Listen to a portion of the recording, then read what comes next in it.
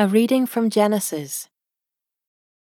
After this, Joseph was told, "Behold, your father is ill."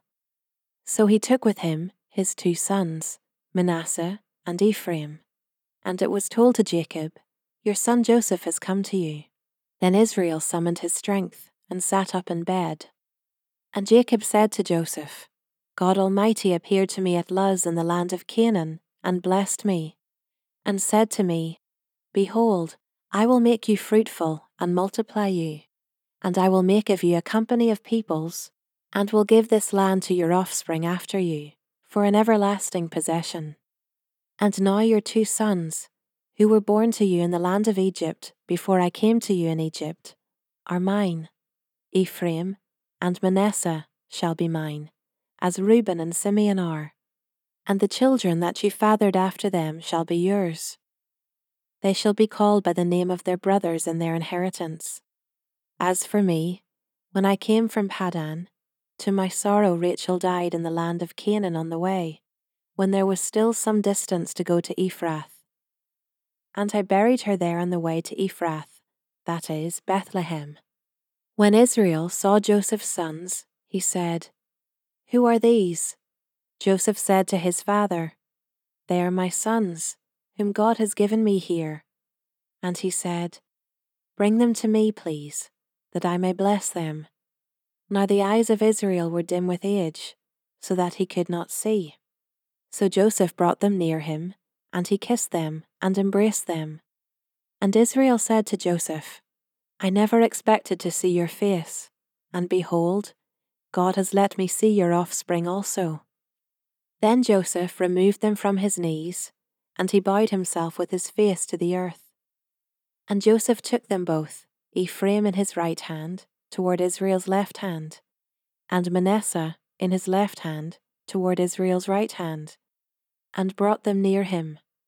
And Israel stretched out his right hand, and laid it on the head of Ephraim, who was the younger, and his left hand on the head of Manasseh, crossing his hands, for Manasseh was the firstborn.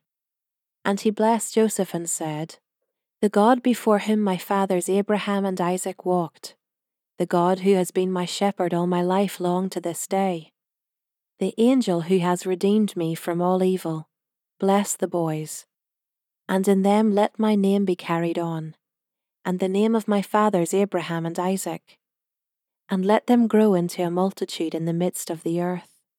When Joseph saw that his father laid his right hand on the head of Ephraim, it displeased him, and he took his father's hand to move it from Ephraim's head to Manasseh's head. And Joseph said to his father, 'Not this way, my father, since this one is the firstborn. Put your right hand on his head.' But his father refused and said, 'I know, my son, I know. He also shall become a people, and he also shall be great. Nevertheless, his younger brother shall be greater than he, and his offspring shall become a multitude of nations.' So he blessed them that day, saying, 'By you Israel will pronounce blessings, saying, God make you as Ephraim and as Manasseh.' Thus he put Ephraim before Manasseh. Then Israel said to Joseph, 'Behold, I am about to die, but God will be with you, and will bring you again to the land of your fathers. Moreover, I have given to you rather than to your brothers one mountain slope that I took from the hand of the Amorites with my sword and with my bow.'" A reading from Luke. In those days Mary arose and went with haste into the hill country, to a town in Judah. And she entered the house of Zechariah and greeted Elizabeth. And when Elizabeth heard the greeting of Mary, the baby leaped in her womb. And Elizabeth was filled with the Holy Spirit, and she exclaimed with a loud cry, "Blessed are you among women, and blessed is the fruit of your womb.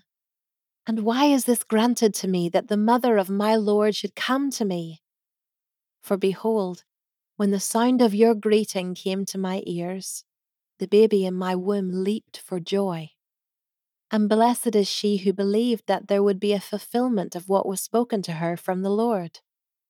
And Mary said, My soul magnifies the Lord, and my spirit rejoices in God my Saviour, for he has looked on the humble estate of his servant. For behold, from now on all generations will call me blessed. For he who is mighty has done great things for me, and holy is his name. And his mercy is for those who fear him, from generation to generation. He has shown strength with his arm. He has scattered the proud in the thoughts of their hearts.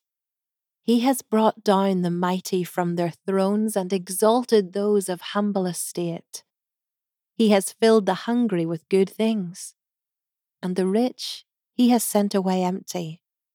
He has helped his servant Israel in remembrance of his mercy, as he spoke to our fathers, to Abraham, and to his offspring forever. And Mary remained with her about 3 months and returned to her home. Now the time came for Elizabeth to give birth, and she bore a son. And her neighbours and relatives heard that the Lord had shown great mercy to her, and they rejoiced with her. And on the 8th day they came to circumcise the child. And they would have called him Zechariah after his father, but his mother answered, No, he shall be called John. And they said to her, None of your relatives is called by this name. And they made signs to his father, inquiring what he wanted him to be called. And he asked for a writing tablet and wrote, His name is John. And they all wondered. And immediately his mouth was opened and his tongue loosed, and he spoke, blessing God. And fear came on all their neighbours. And all these things were talked about through all the hill country of Judea. And all who heard them laid them up in their hearts, saying, What then will this child be? For the hand of the Lord was with him.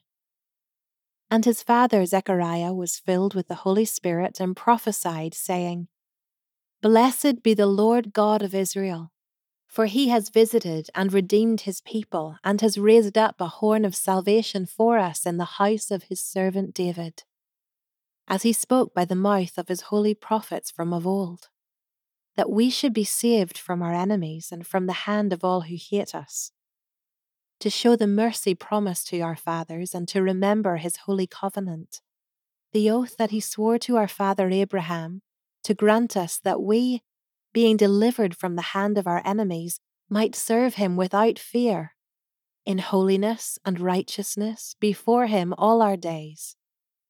And you, child, will be called the prophet of the Most High, for you will go before the Lord to prepare his ways, to give knowledge of salvation to his people in the forgiveness of their sins, because of the tender mercy of our God, whereby the sunrise shall visit us from on high, to give light to those who sit in darkness and in the shadow of death, to guide our feet into the way of peace.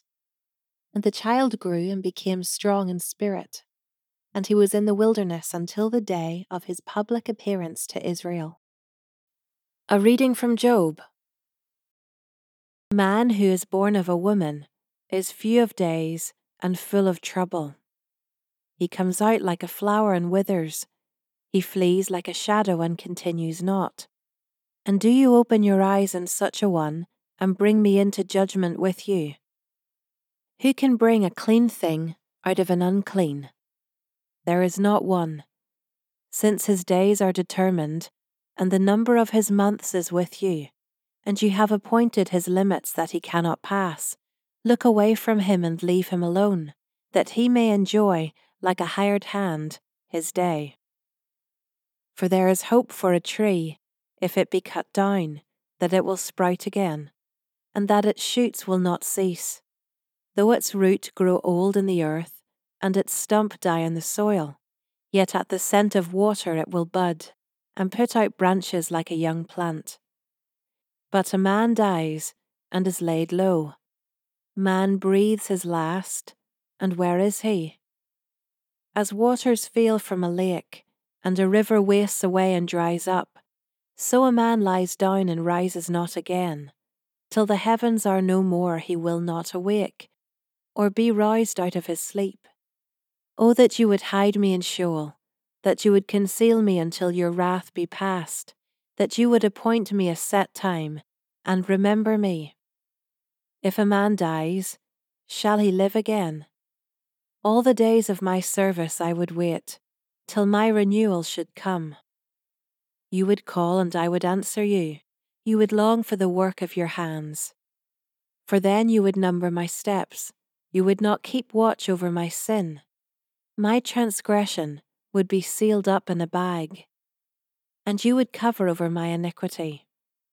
But the mountain falls and crumbles away, and the rock is removed from its place.